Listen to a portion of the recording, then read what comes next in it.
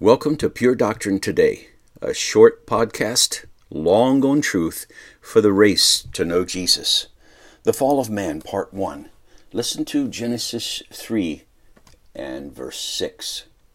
So when the woman saw that the tree was good for food, and that it was a delight to the eyes, and that the tree was to be desired to make one wise, she took of its fruit and ate, and she also gave some to her husband who was with her, and he ate. First of all, you see, the woman listened. She had been in conversation with the devil. This immediately followed her listening to the devil and conversing.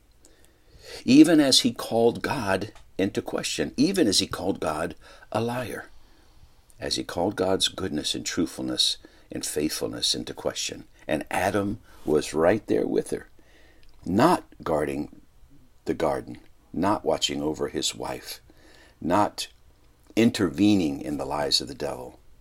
Then the woman saw the fruit.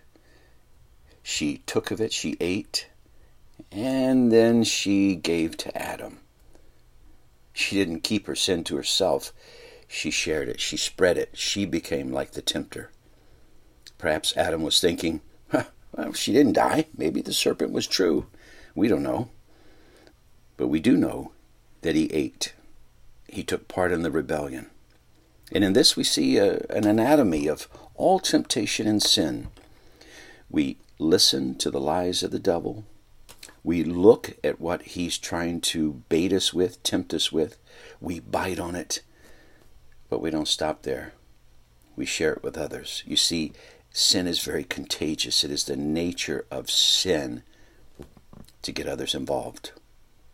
Sin, you see, is believing God is less than good, less than truthful. And sin is seeking wisdom and good apart from him, outside of his word. This was the fall of man from sinless innocence into sin and rebellion against the good Lord God. And this is when sin entered the world. Listen to Romans 5, verse 12, therefore just as sin came into the world through one man, Adam, and death through sin, and so death spread to all men because all sinned. And then verses 18 and 19, therefore as one trespass led to condemnation for all men, so one act of righteousness leads to justification and life for all men. For as by the one man's disobedience, Adam, the many were made sinners, so by the one man's obedience, Christ, the many will be made righteous. You see, we were all in Adam when he sinned as the head of the human race. Every one of his descendants also sinned and died. And that's the picture of us from birth, by nature, by lifestyle. We all sin.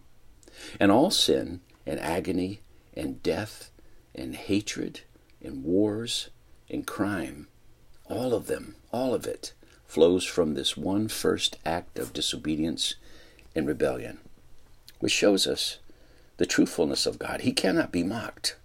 If he says it's going to happen, it happens. Sin has consequences. It also shows us the nature of spiritual death and sin.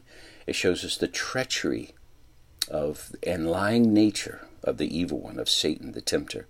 And it shows us our desperate need, the desperate need of all men for a Savior. Thanks for listening. See you next time.